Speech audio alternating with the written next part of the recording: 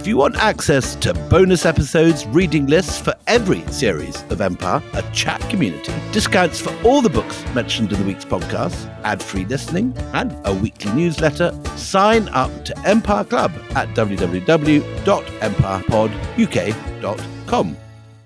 Greetings. I'm not saying hello and welcome to Empire because that would just be a bit of overkill. This is a full start to the podcast. That's what this is. Because events, dear boys and girls, have overtaken us. We are very shortly going to hear an excellent podcast with our special guest, Aisha Jalal, about Muhammad Ali Jinnah. But we needed to tell you that we know this is a momentous occasion in the history of Empire where a man of Indian origin is being anointed the Prime Minister of Great Britain, Rishi Sunak. So we are going to, I promise, return to that subject in the future. But first of all, here's the programme we recorded, can you tell, a little bit earlier.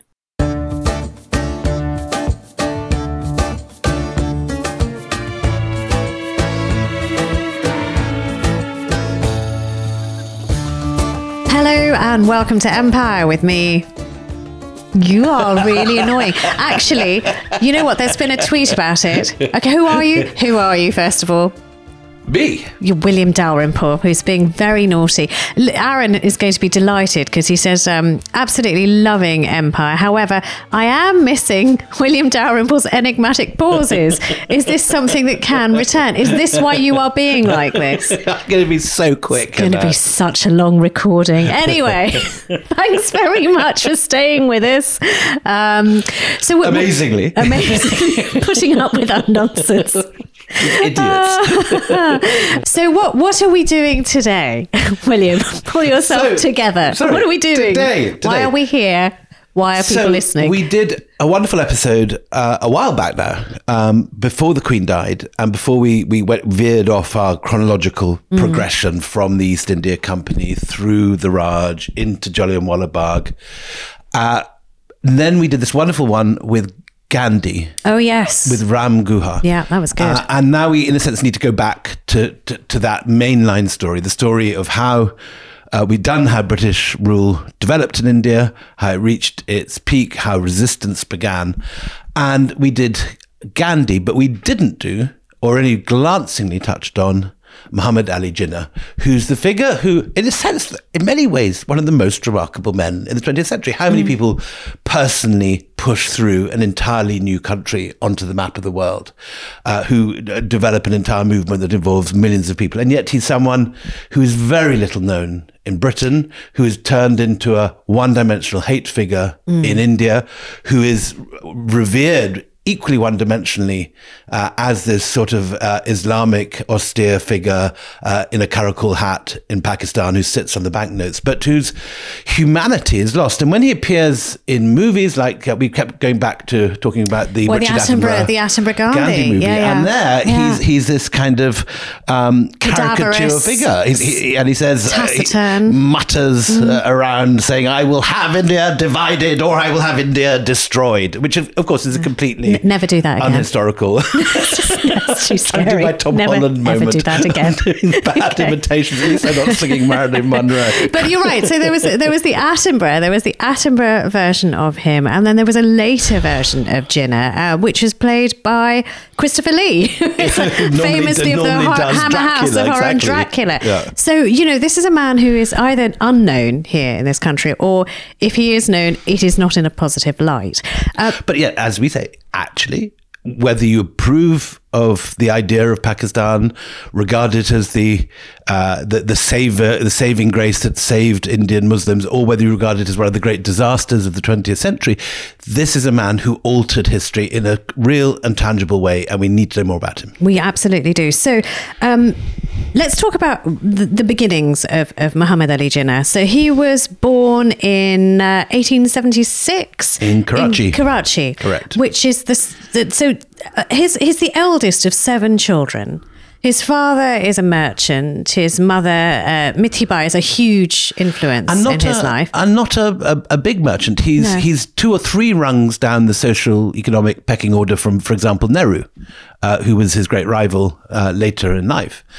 He's born in a rented apartment. His father runs boats up and down the Sindhi coast. Mm-hmm. And crucially, differently from almost all the other major figures who shepherd India towards independence, he is a Muslim. And not just is he a Muslim, but he's a very particular sort of Shia Muslim from a small minority sect. So listen, so those who don't know, I mean, a lot of people will know Shias and Sunnis, but speak a little bit about what the difference is between Shias and Sunnis and why it is remarkable that a Shia Muslim becomes such an enormous figure in Pakistan. So most Muslims are Sunnis, but there is a minority within Islam, the Shia faith, which looks to Ali as its figure of great reverence.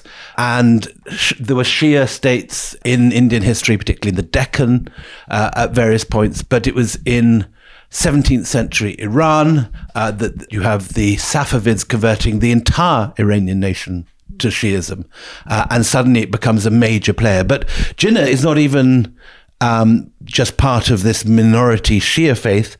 He is a Khoja Muslim, which is like a minority within a minority.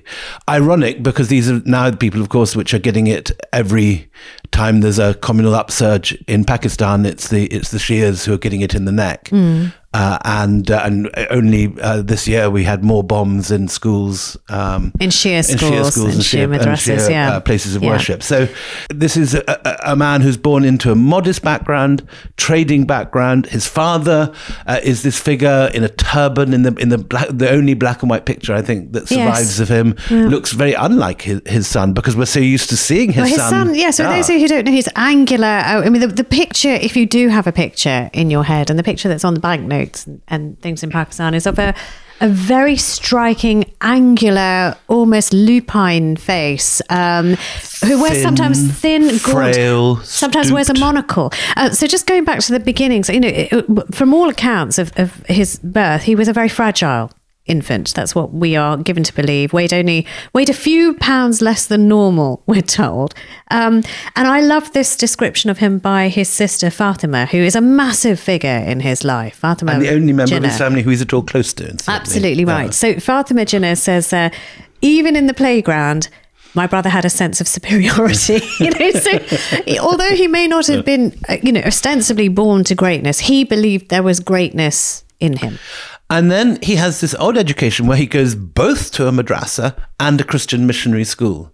So throughout his life, he maintains, in a sense, this odd bipolarity between, on one hand, being very much a Muslim, although he is a secular Muslim. He drinks, he doesn't go much to mosques, he doesn't he will be. He's still a kid at the moment. Come on, he didn't. He's just playing marbles in a superior way. Nonetheless, from this basis, he has this double identity. On one hand, culturally at least, very strongly a Muslim. And on the other hand, he embraces Western culture much more than, say, Gandhi ever did. He has famously, in his peak at the end of his life, I think 200 Savile Row suits. He never wears the same silk tie twice when fighting a law case. He has dapper correspondent shoes, and he wears this monocle, which makes us look like sort of Bertie Wooster or something. I don't know whether this is true, and someone doubtless is going to tweet us or email us, but I heard that he modelled that on Chamberlain, that he liked the way Chamberlain looked in his monocle. So anyway, there he is. He's going to these two different schools, these two different cultures, but at the same time, when he's really a little kid, he's only sort of barely a teenager, his father is pulling him into the family business. So he has to be good at maths, he has to be good at arithmetic, he is helping in the trade business as well. He has to grow up pretty quickly. And then he has this extraordinary break. At the age of 16, a British business associate of his father offers him an apprenticeship in a London law firm. This is complete life-changing Douglas Graham and Company. And he moves to London, age 16, on his own. And he is transformed by this. He very much takes to London. He goes to the British Museum. He loves the stage. Is it the old Vic or the young Vic? But he starts acting. The old Vic. So I didn't know this until we started sort of looking into his history, but he was a performer. He had it in him. He used to like going to Hyde Park Corner and watching the orators and watching how they could command the attention of hundreds of people. And he actually went to the Old Vic and said, "Look, I'd like to get a job here as an actor." And they liked him. They took him on. They took him on for a period of time. Very good speaker. Yeah. But at the same time as all this is going on, he's also proving himself in the legal department. And only 3 years later, aged 19, he's called to the bar and becomes a barrister. And that is, I mean, this will make him, this is an extraordinary leap from this minor trader's son, because by the time he goes back to India, this will make him literally the only Muslim barrister in Bombay. I think he has the accolade of being the youngest Indian called to the bar when he is actually called to the bar in 1896, which is, a very big deal. And again, whatever else you think of him politically, he has this rapier mind. He is famous for his precision, his attention to detail, and a kind of rapier wit when he's on his feet, and has, as this joy of acting shows, an extraordinary ability to communicate. So yes, in a cut glass English accent. By the way, I mean, because he has absorbed the accent in a way that he's able to use it as you say, like a rapier. I go to Sister Fatima, who I just love her descriptions of him. She said he wanted to discover himself on the highways of eminence and fame. So again, I don't know whether deliberate or just inherent, but he thinks that there is greatness ahead of him. And he becomes interested in politics in London, and he associates himself with Dadabhai Naoroji, who's being elected to the British Parliament. Yes, the first Indian ever to be elected. I believe it was Camden that he represented. Earlier, there'd been one other was elected, Dai Somba, the son, famously the adopted son of the Begum Samru, but that election was cancelled due to corruption. This is in the okay. We don't talk about him. Why did you talk about him? We don't talk about him. Okay. Fascinating character. Different story. Okay. I've written a long piece in the Observer if anyone wants to go look it up in the Observer website. Right. Okay. So here he is, cut glass accent. He's learned. Can I just say something? Hang on a minute. Gujarati, rapier wit, very clever, called to the bar. Sounds a bit like someone else we know, does he not? But a person he sounds like Gandhi. He is destined never ever to get on with Gandhi. But they do really have sort of parallel trajectories in many ways. And also the son of a merchant, wonderfully when we did Gandhi, if there was a dating app in the 1890s, Gandhi and Jinnah would be better. I know, looking back, talking to the preeminent historian in the world on Gandhi, saying that I'm an idiot, but I guess I didn't think he'd like it, but he loved it. I do stand by it. Anyway, when does politics start to figure in his life, William? So he takes an interest in politics in London, but in 1896, aged 19 again only, he returns to Bombay. And this, I say, 3 years later, he's transformed from this minor trader's son to one of the, in a sense, he's got the highest accolade that an Indian of the time could have. He's not only gone to London, studied there, not only done well in law, but he's actually been called to the bar younger than anyone else, aged only 19. And in Bombay, he's now a super eligible, very dashing figure. He comes back already with these extraordinary ties and Savile Row suits. And he is immediately caught up in politics. And just a bit of context here, we kind of sometimes talk about both Gandhi and Nehru and Jinnah as sort of entering the Congress Party. The Congress Party had only been set up 10 years earlier. Right. 1885, the Congress Party is set up by a Scotsman, Alan Octavian Hume. Yes, that's right. And initially it's little more than a sort of debating society for London returned Indian toffs, but it's beginning to get up momentum. 10 years later, 1896, Jinnah is back in Bombay, the only Muslim barrister in the entire city. But he has been, I mean, we're sort of forgetting that he was married off at quite a young age as well, but then he loses his first wife. His first wife sort of dies, and so does his mother die,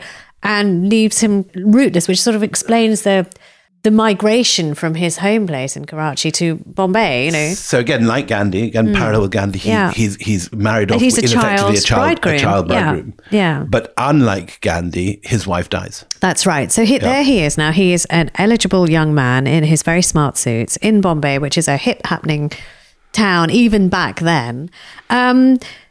what happens to him in Bombay? He suddenly actually becomes noticed. You know, he becomes a man of substance in his own right, the man people talk about. So you get, I think, in letters of this time, the first hint of what becomes his defining feature later on, which is this sort of harsh, precise, legal mind that can actually be quite wounding and be quite cold. He can, in the same way that in a law case, he's famous for being able to sort of trap his opponents in a legal corner. So you see for the first time, in a sense, the steel. The steel is exactly the right word. Yeah. Aggressive, precise, very brilliant, but not a warm man. And this coldness is something which people will remark on more and more as his life goes on. Sarojini Naidu, who's very much on the Congress camp and very much with a really interesting woman, by the way, Sarojini Naidu. But she says that you almost need a fur coat when Jinnah walks into a room. Is that what she says? So look, so in Bombay, Indian National Congress takes him in. He's practicing law. He has got a position in the chambers of John Macpherson.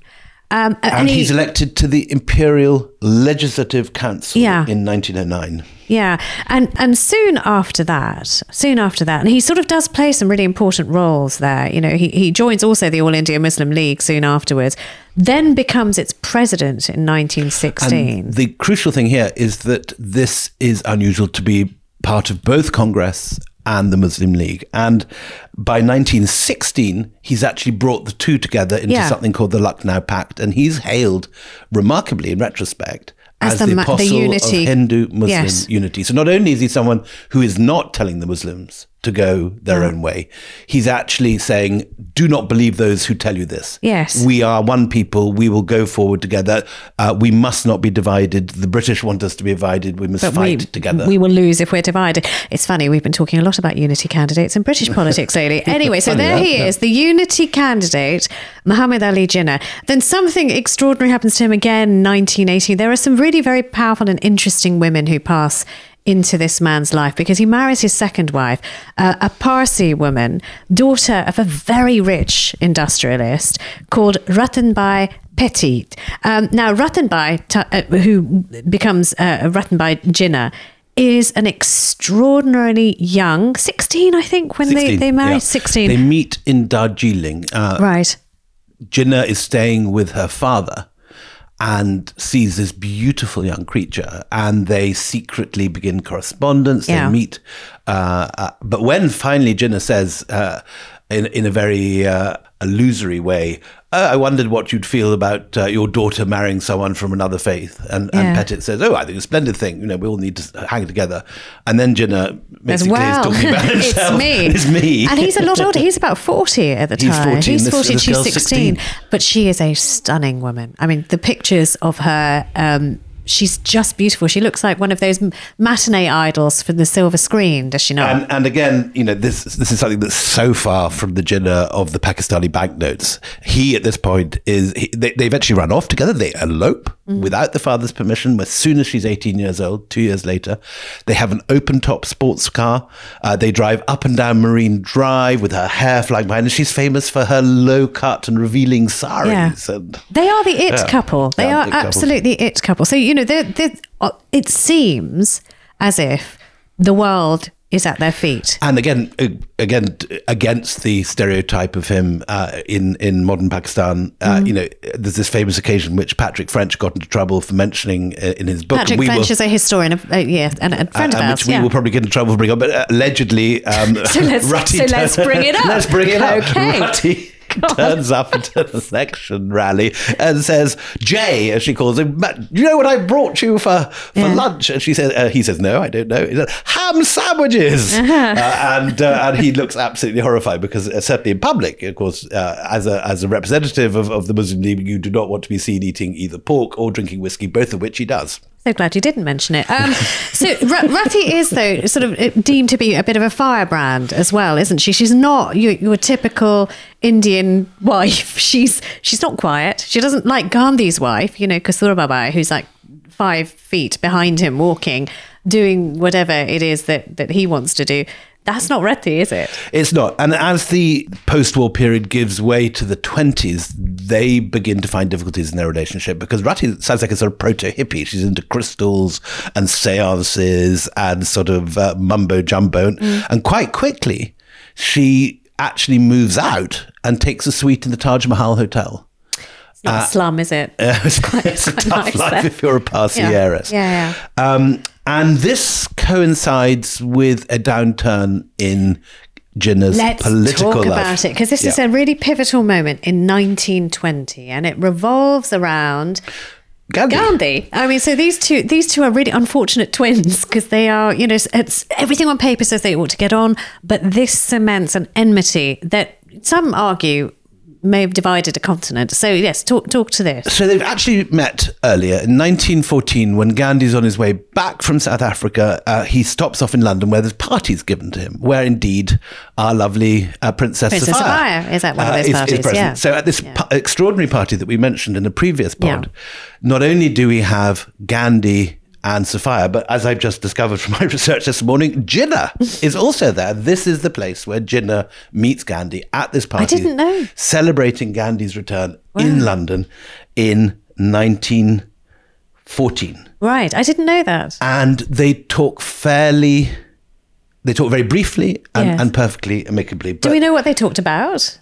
They talk presumably politics. This is a political moment. Yeah. And Jinnah is in London because he's come back as part of the, I think, Imperial Legislative Council. And he's already negotiating with the British. And this is all. So he's already an established figure in the Congress, in the freedom struggle. I'm just trying to just visualise that because he's a tall chap. And there's Gandhi, who's a slight sparrow of a man. So there would have been a physical sort of looking up, wouldn't there, from Gandhi to Jinnah. But Gandhi at this point, of course, is not yet wearing his homespun. No, he's not Gandhi, the homespun. Still all the two of them are both in their starched collars. Absolutely. Yeah. And Gandhi very much would have been the junior partner, I think, in that conversation even. But then 2 years later, they meet again in India. And they've both got the same patron, who's Gokhale. So Gopal Krishna Gokhale, again, we've mentioned him before, but I think he's just such an important, interesting character. He is a man who is trying to hold Indian opposition together and make sure that they don't resort to violence, because increasingly there are calls to kick the British out by any violent means necessary. And particularly, he's struggling for the soul of the Indian National Congress. Him and a man called Lajpat Rai, who is he's a firebrand who says, look, we've tried nicey, it's just not working. People like Bhagat Singh are starting to bubble up and solidify their own strategies for getting the British out. And Gokhale is like, no, we just need peace. And Gokhale will be the man, he hasn't done it yet, but he will be the man who writes to Gandhi to say, come here, you have successfully and non-violently overturned past laws in South Africa. Now we need you over here to teach us how to do the same. And I might be wrong about this, but I think when Gandhi and Jinnah meet next on Indian soil, Gokhale is giving the party. Gokhale is giving the party. I believe it's at Jinnah's house, but it is Gokhale who's hosting the party. I think that's right. First hint of unease, because Jinnah is the host. Yeah. Jinnah makes the speech. It's his house. And Gandhi, in a sense, takes the microphone, if there is a microphone, suddenly takes the stage. Yeah. And he says, I'm so pleased to see that not only is a Muslim part of the Congress, but that he is in charge of this branch of it. And this is not something that Jinnah likes, and apparently it is a bit condescending. It is, yeah. He's the big guy. He's already established. From Gandhi come lately, he's just arrived. It's a little bit rude, yeah. And there are so many things about Jinnah in a sense that are remarkable. That he's this great lawyer. That he's already in the Legislative Council. But he's that he's taking on the British in court and opposing. Yeah. He's a great one for taking minor details and showing up the hypocrisy of the British in court, which he does very well. And Gandhi doesn't say any of this. He doesn't just say any says, of it. You're a Muslim. And also, this gives us an insight into the fact that actually Jinnah and others have pointed this out. Is thin-skinned. He doesn't take this kind of jibe and then just forget it. He's not the kind of man who forgets it. I think almost all these characters at this point are very thin-skinned, and Nehru is notoriously thin-skinned later in life, and all these people, are in a sense the celebs of the time. They're glamorous figures. They've got enormous followings, and like as so often the case with famous celebs, do not like criticism or opposition. I can't remember. So Gandhi does another little jibe at him at some point where Jinnah is speaking And Gandhi says, it would have been really lovely if you would have spoken in Gujarati. Why don't you speak in Gujarati? And Jinnah does not actually speak good Gujarati. He doesn't speak, no. Yeah. And so it's, again, shall we take a break and come back? I think time for a break, because what we're about to turn to is the moment when this relationship, which is initially cordial, but is now chilling a little bit, actually breaks in two. Yeah.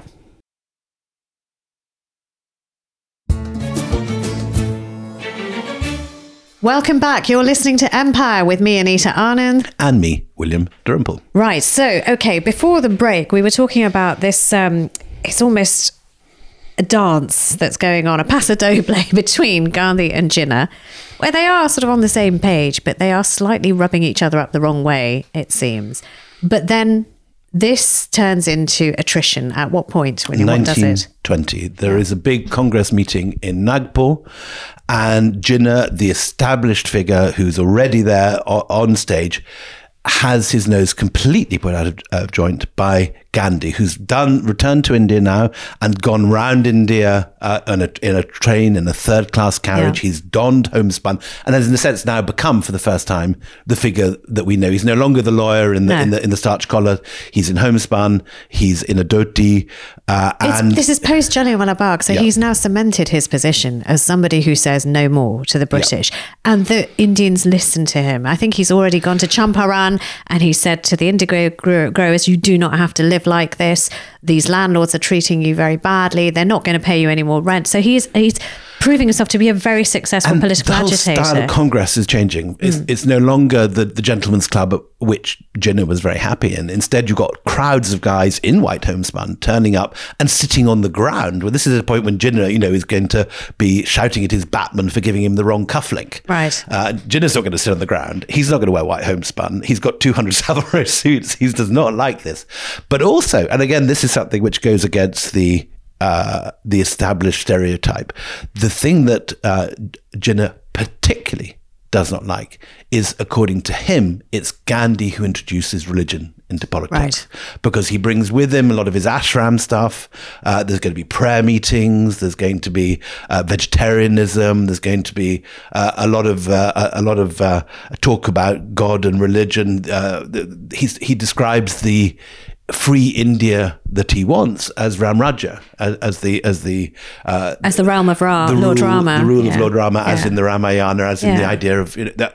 I suppose the British equivalent would be Arthur's rule, but it's divine. It's a perfect, divinely sanctioned Hindu world. Do you not find this really weird, actually, that he did do that? Because in later life, we'll know Gandhi as somebody who eventually dies because he's supposedly cutting too much slack to the Muslims by the hand of a Hindu fundamentalist who thinks he's not actually making India a Hindu country. He does so much to say this is a country for all different faiths. And yet here, he's doing something that is quite obviously going to rub up Jinnah and other Muslims up the wrong way. So Jinnah, who only 4 years earlier has been called the apostle of Hindu-Muslim unity, finds that Congress is simply, for his taste, becoming not only too common in the sense that the ordinary people are turning up, sitting on the ground, but it's coming to Hindu. And that he, from this point, makes it his life's mission to build minority rights into whatever new India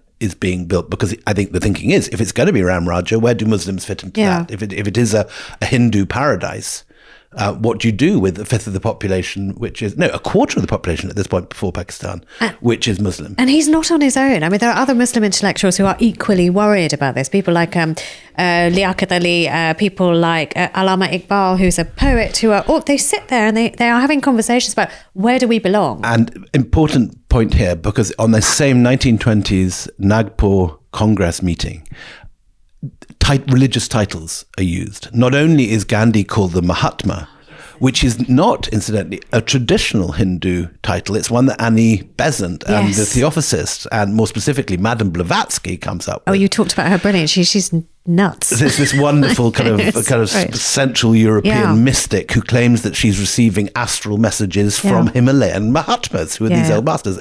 And part of this whole sort of soup of late Victorian, early Edwardian spirituality and mysticism, Gandhi gets given the title Mahatma, Great Soul. Yeah.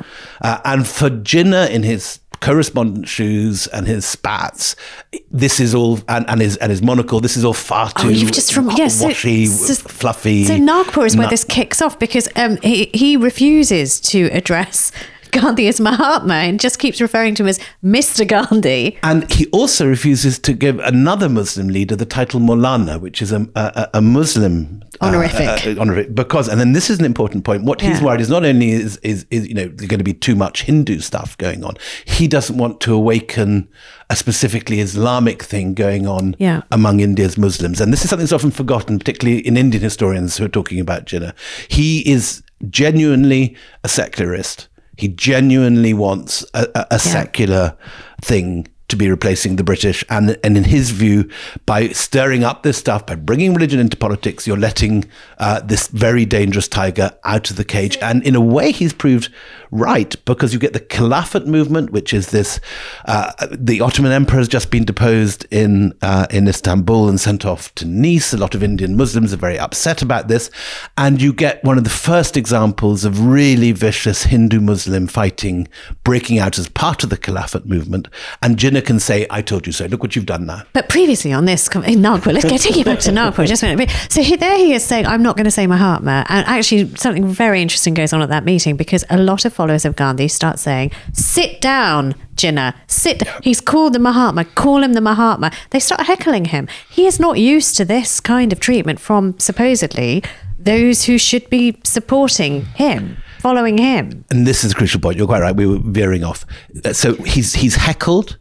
He's humiliated. Gandhi is the triumphant figure of the Nagpur meeting, 1920. And clearly, this is the moment when the god abandons Antony, so to speak. This is the moment when Gandhi becomes the darling of the Congress, and Jinnah goes off in a terrific huff. Yeah. And not only does he go off in a terrific huff, his whole personal life is darkening fast. By this stage, Rati is drinking. She's in a very bad way. She's still at the Taj.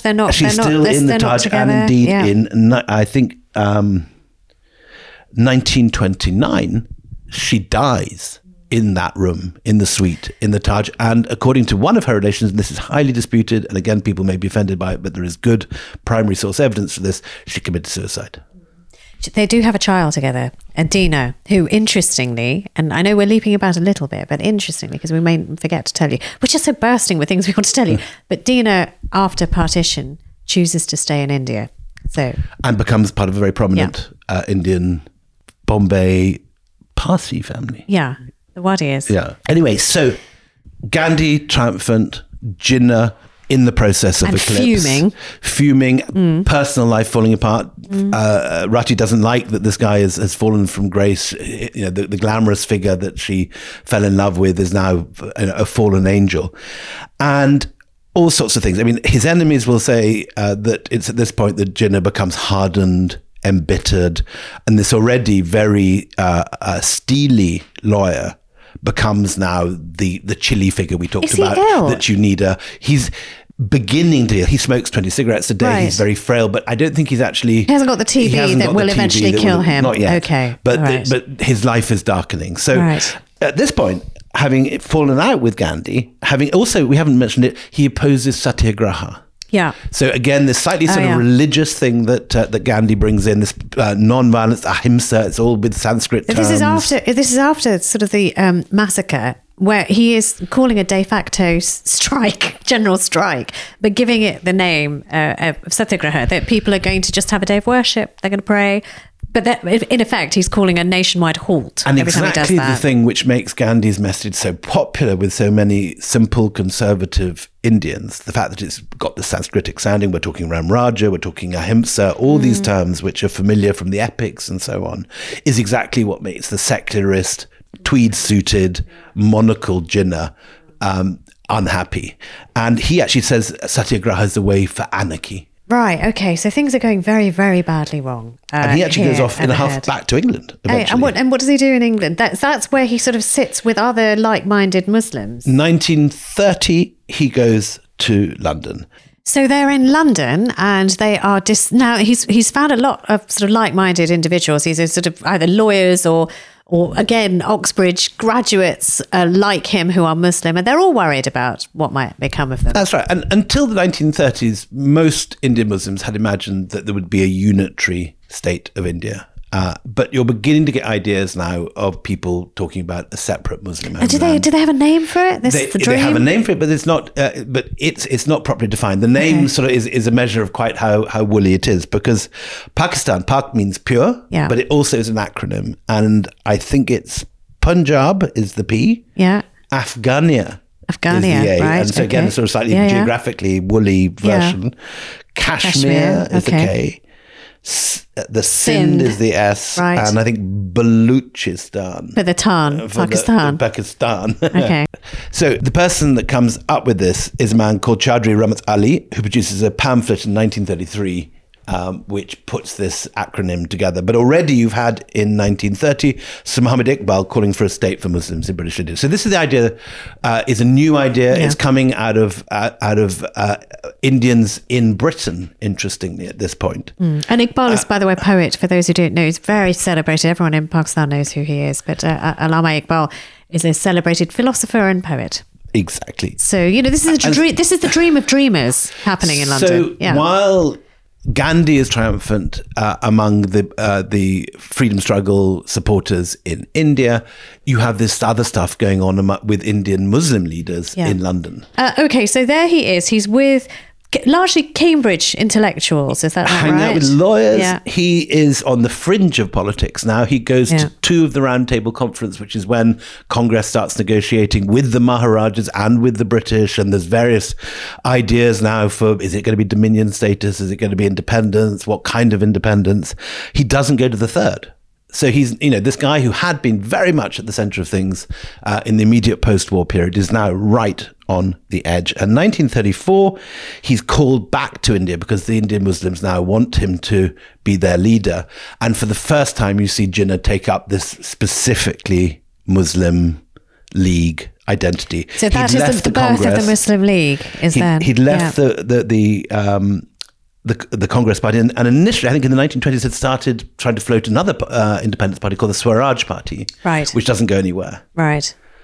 So he's back. He's got the Muslim League. He's trying to build the Muslim League into a significant political force in India, but it's hard work. It's hard work. The Muslim League is not doing well in elections, and Gandhi is triumphant. I mean, satyagraha is a very effective weapon. It's a very popular weapon. People can see that it works against the British, and Jinnah has nowhere to go. He's also quite isolated because you've got other figures like Nehru who are completely drawn into Gandhi's orbit. And again, Nehru is another thrusting young Oxbridge-educated lawyer. Trinity College, Cambridge, very, very brilliant, from a rich UP family. So Nehru and Gandhi are this extraordinary double act. They're very different. Nehru is young, handsome. He, in years to come, we know, will embrace big dams. Dams will be the new temples of India. He's very secular. He doesn't use specifically Hindu language in his speeches. He's suave, clever, and very glamorous, but a very different figure. Yes. Very, very. Yeah.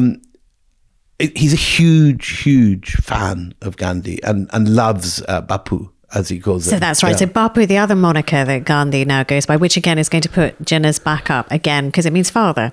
And a lot of people now are calling him Bapu, which is a grassroots word that has come up. And so Jinnah is left out of all this and comes back in 1934. And his big moment comes only in 1939 when the idiotic frumpy conservative Scots toff Lord Linlithgow goes ahead and declares war on behalf of India without even bothering to call in the Congress leaders or any of the Indian Muslim leaders and conferring with them. And this leads to a situation where in 1942, when the Japanese have done this huge blitzkrieg through Southeast Asia and are on the very gates of India, Gandhi and the Congress leaders declare quit India. And are immediately jailed. And this creates a major opportunity for Jinnah because 2 years before Quit India, in 1940, for the first time, you get a formal demand for a separate homeland, Pakistan, in the Lahore declaration. And many historians, particularly Aisha Jalal, who will be joining us in a minute, thinks that this was just a bargaining tool, that he didn't mean it to break. He didn't mean it to break. He wanted to use the threat of this and use this declaration as a means to pressurize both the British and the Hindus to give minority rights encoded for the Muslims, so that they would never be endangered by a Hindu India, which even then was beginning to embrace the ideas of Hindutva and Hindutva being a hardline political Hinduism. So this is the period when Savarkar is coming up with ideas. He's looking at what's going on. Veer Savarkar is a militant leader who's spent time in London, actually sort of creating a bomb factory in Muswell Hill. Very interesting story. We might come back to it later. Oh, yes. So, yes, Veer Savarkar is again, believes in violent overthrow. So that's his story. Which, of course, further worries the Muslims, because they think they're going to be marginalized, they're going to be right on the edge of things. And it's partly this which accelerates the Muslim demand for a separate homeland. But also they've got a seat at the table now, because what happens, there's a difference now that happens. So after World War I, where Gandhi was fully involved in, we must fight for Britain, Britain's cause is just, I will go and fight myself if you give me the uniform, all of this kind of thing, and is so severely let down by the end of the war when nothing is delivered. In fact, they just get the Rowlatt Act, which we talked about in the episode on Jallianwala Bagh. This time round, Nehru, Gandhi, Indian National Congress are not having it. You do not declare war on India's behalf without talking to us. Who gives you the authority? We are Indians. This is India. You don't get to make that decision. So the Indian National Congress leadership is against the war. They are telling people not to help Britain. They are telling people it's the complete opposite of what they said during World War I. And as a result, they are entirely scooped up and thrown into prison. So you have the whole sort of decapitation of the Indian National Congress, and hundreds of people are picked up and thrown in prison, which leaves the field clear for Jinnah and the Muslim League. And Jinnah already is now, not only has he got this, if you take Aisha Jalal's version of it, certainly, because obviously this is highly disputed. Oh yes, we're going to hear from Aisha Jalal. She is to Jinnah, by the way, what Ram Gua was to Gandhi. Absolute, we've got the woman, Rolls Royce of historians on and this fantastic book, The Sole Spokesman, that remains the great work on Jinnah. And so not only, according to Aisha, is Jinnah using the 1940 declaration to pressurize for Muslim minority rights, and saying that this is, and he's telling his friends privately that we don't really want this. We're just going to use this as a bargaining chip.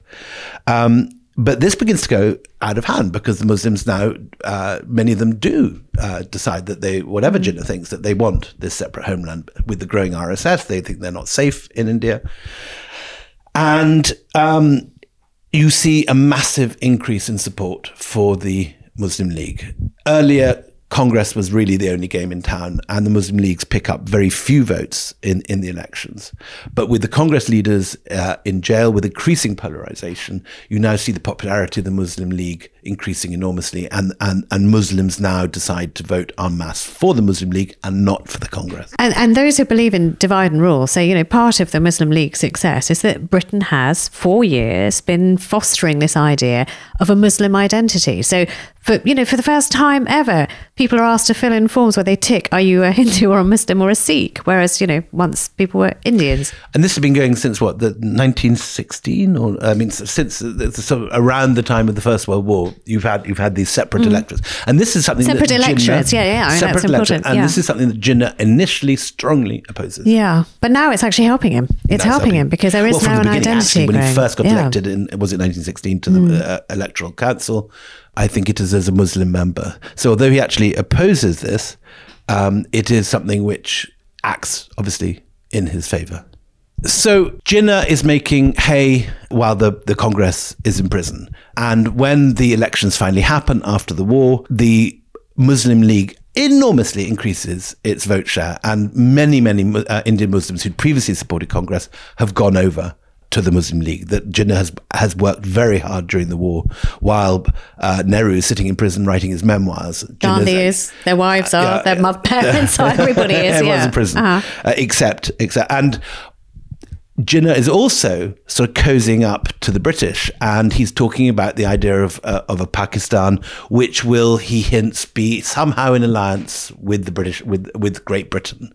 And he's reaching out to people like Churchill and floating the sort of idea that somehow, all these sort of anarchic congressmen may not be against you, but we're loyal. Even if there is independence, you can depend on us, the Indian Muslims, for support. So all these ideas are beginning to be floated. But again, privately, Jinnah is apparently telling his supporters that this is a bargaining chip, that he's going to use it to shore up minority rights and to frighten the congressmen into conceding things that otherwise they might not concede. So I know Aisha, when Aisha comes on very shortly, describes his legal mind, that these are all strategies that a barrister would use to win a case. But I've also heard him described as a chess player, that he goes, if I move this here, this will go there, and then I can move this way. Exactly that. And where things begin to get wrong is in 1946, when Jinnah, who has had his nose put out of joint by various things that the Viceroy has proposed, says that we're going to have to respond with Direct Action Day. And this is the 16th of August, 1946. And this is the moment that serious, large-scale communal violence begins to break out in India. And in that sorrowful vein, I think we ought to bring in Aisha Jalal, because this is almost it's a precursor to what will become partition. It's the kind of communal violence on a scale, massive scale, that gives you an indication of what is around the corner. And what is new about it is that you have suddenly a population that has lived cheek by jowl in areas that are mixed all over India. Suddenly now you find such violence that Hindus begin to move into Hindu areas, Muslims begin to move into Muslim areas, and you get horrors for the first time. You get the book I remember being horrified by when I was first reading this was Nirad Chowdhury's memoir, and he talks about a group of Hindus tying down a Muslim to the railway tracks in Calcutta. It's a deeply upsetting story. So if you are squeamish, just skip forward 30 seconds. If you don't want squeamish, but just to give a measure of the sort of horrors. And they say that there was there's this engineer there, and he's got a drill, and he drills a hole in the guy's skull so that blood will drip out slowly, and he will die slowly, and he times it on his Rolex watch. That's the sort of Nirad Chowdhury precise observation that makes you horrified. He also talks about when he goes to Delhi later on, he sees these middle-class women breaking into a looted Muslim cosmetic shop and just helping themselves to hand cream. It is a strange way to introduce our guest.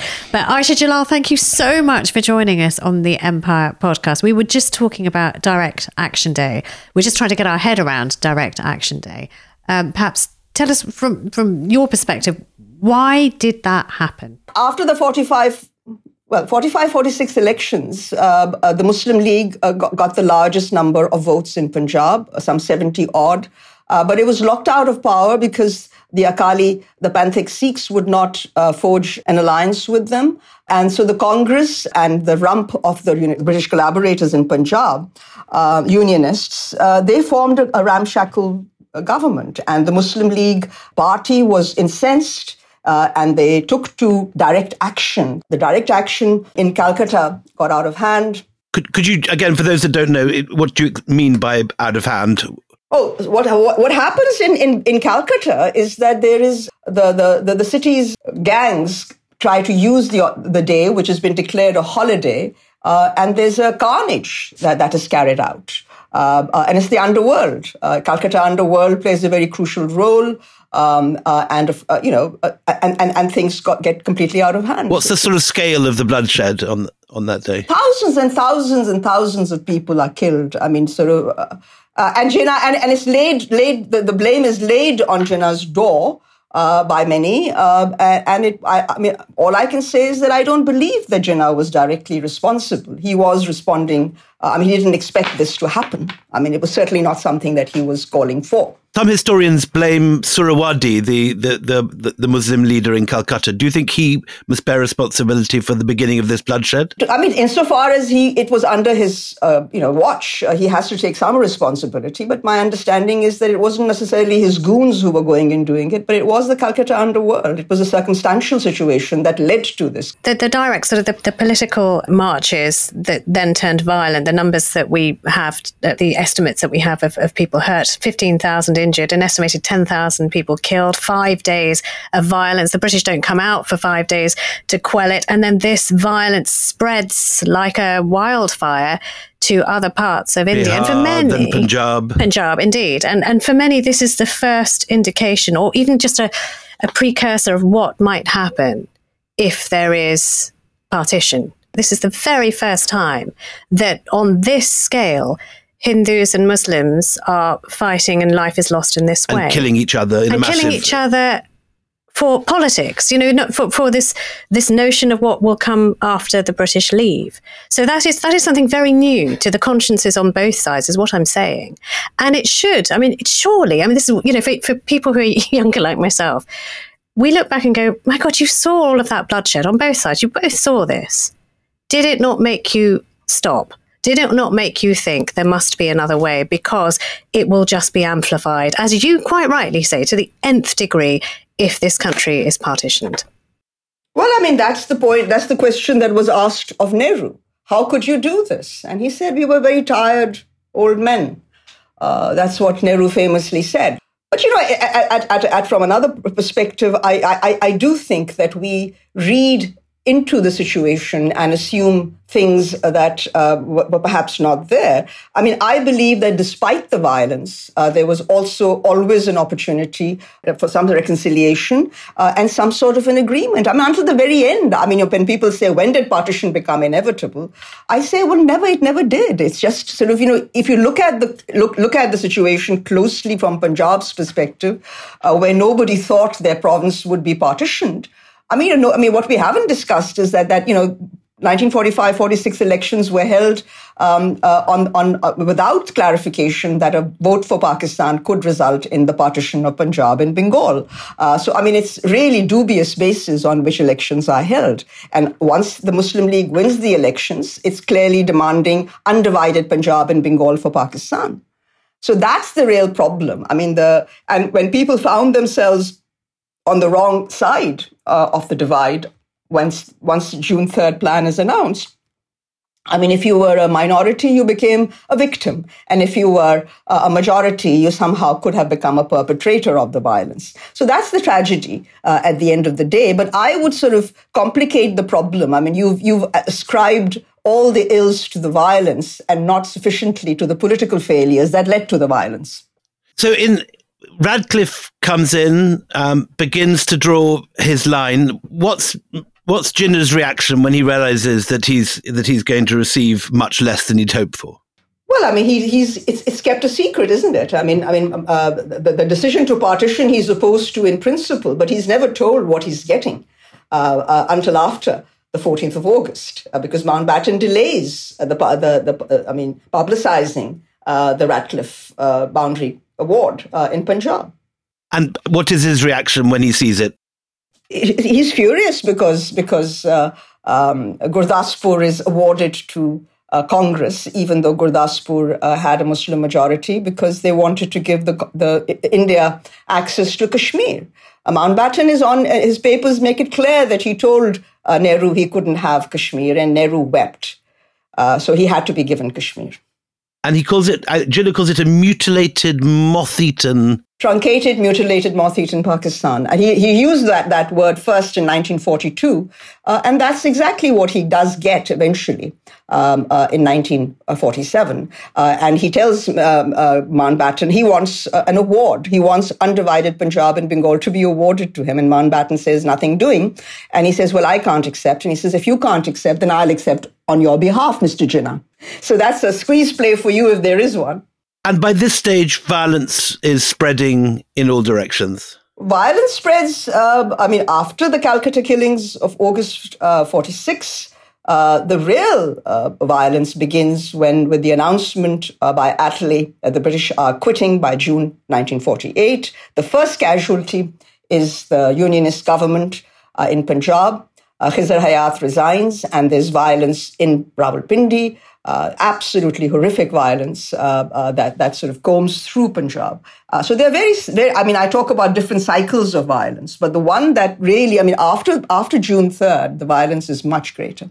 Is it inevitable, this violence, do you think, or is it organized and actually provoked? That's really an excellent question. And I think that I will say that nobody can take away the discursive aspects of Hindu-Muslim differences, political differences, and what people made of them. But the evidence is overwhelming that it was not organized violence by the high commands of either the Congress or the Muslim League, or for that matter, at some level, you can say the RSS and the Muslim League National Guard can be implicated in certain locales. But this was not a planned arrangement. What did happen, on the other hand, is that when you demarcated certain areas as going to India and certain as going to Pakistan, minorities who found themselves on the wrong side were targeted. Their properties were taken over. By who? By men who I call I call them banded individuals.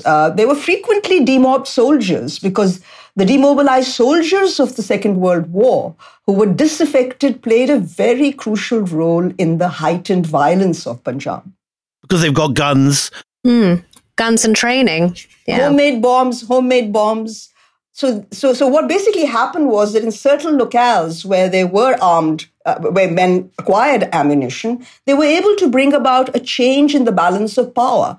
They could go anywhere, grab the properties, grab whatever they wanted. That's what happened. And there was no one to counter them. The Boundary Commission was wrapped up. So that's basically what happened. The British troops are kept in barracks. The British didn't want to get their hands dirtied in what they regarded as India's periodic communal violence or communal madness, as they called it. They didn't want to get implicated.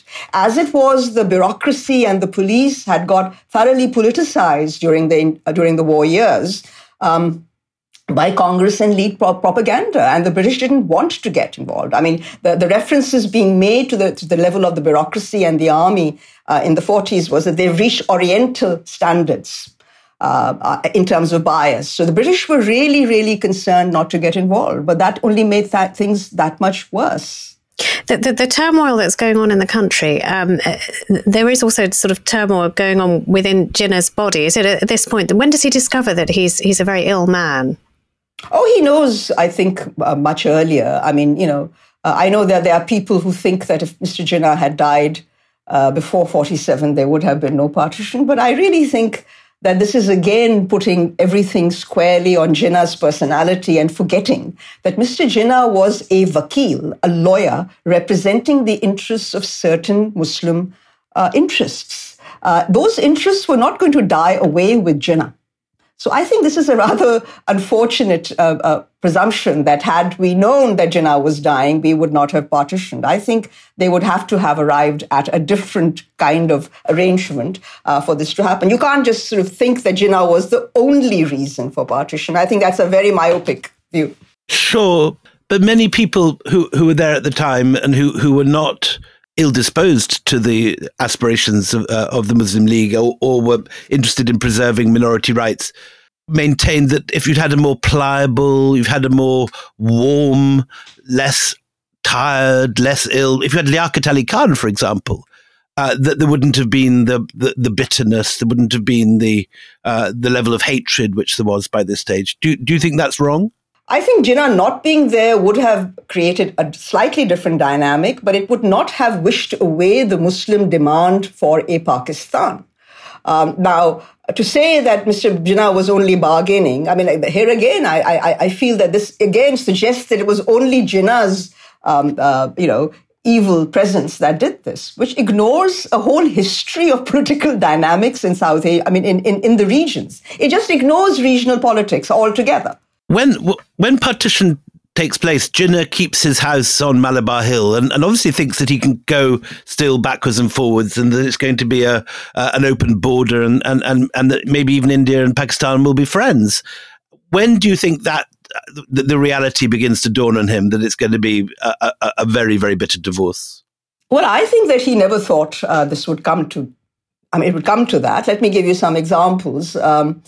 People that I interviewed at the time I was writing The Sole Spokesman told me, who knew him very well, and his sister, Fatima Jinnah, that this one woman told me that she interviewed Fatima and asked her, so what are you going to do with this Aurangzeb Road house in Delhi?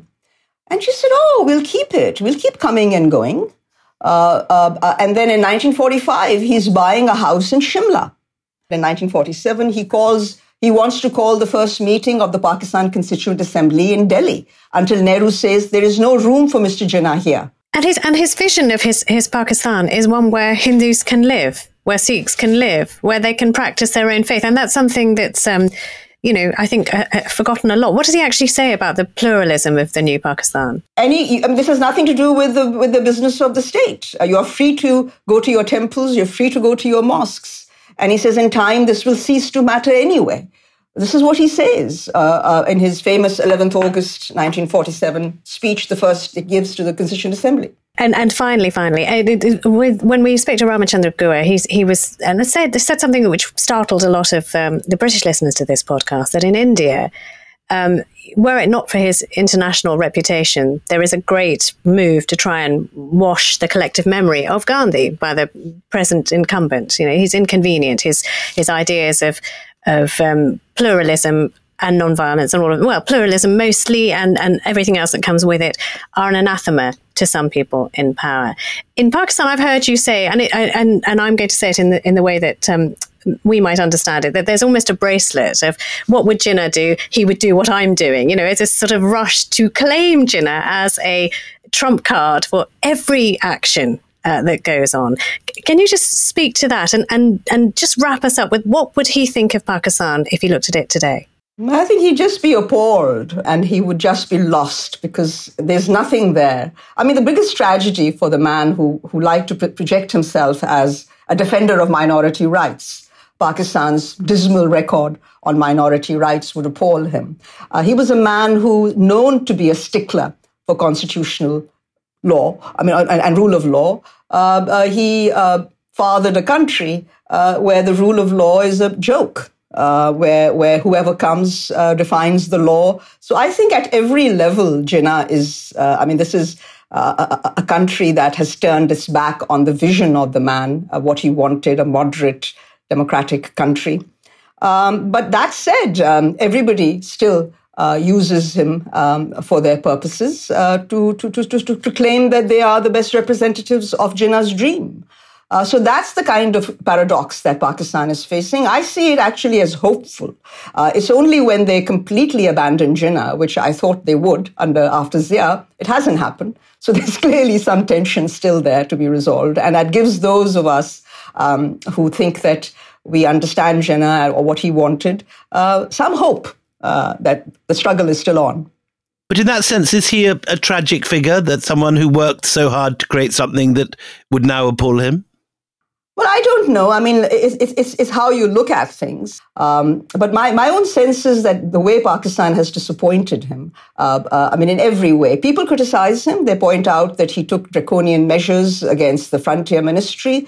But I do make the distinction about Jinnah doing things as Governor General in the immediate aftermath of a devastating partition, and yet still doing things through the rule of law, something that his successors have completely abandoned ever since. I think that's the bigger tragedy than the fact that Jinnah died as soon as he did. I think it's the vision and what he wanted that is the bigger tragedy. Aisha Jalal, thank you very, very much. From me, William Dalrymple. And from me, Anita Anand. We'll be back with Empire, same time next week.